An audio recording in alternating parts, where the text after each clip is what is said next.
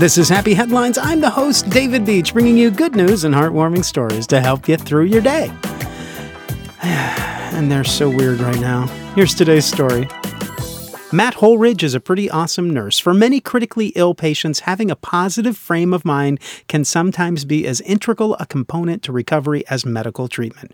Carlos Muñez and Grace Lehman were going to be married, and Carlos came down with COVID-19.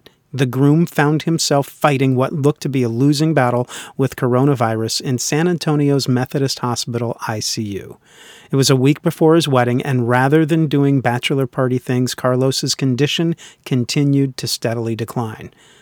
But did I mention Matt was an awesome nurse? He decided to create a wedding for the couple right there in the hospital instead. And yes, that turned Carlos's mind to a very positive mindset.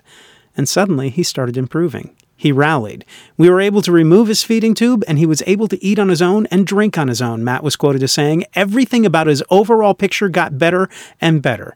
A bedside ceremony held respectfully social distanced on August 11th. Grace in a traditional white dress with a matching veil and mask. Carlos, along with newly assigned best man Matt, wearing matching tuxedo t-shirts. The bride waited while the groom was wheeled in, bed and all, to be introduced to the wedding party of elated hospital staffers. Matt's very good. The groom improved, and a well-needed boost was felt through the hospital staff. One person making a change, and love wins out. Not bad. That is a happy headline. This is Happy Headlines. I'm the host. Thank you for listening. Stay happy, stay healthy, and find a way to make someone's day.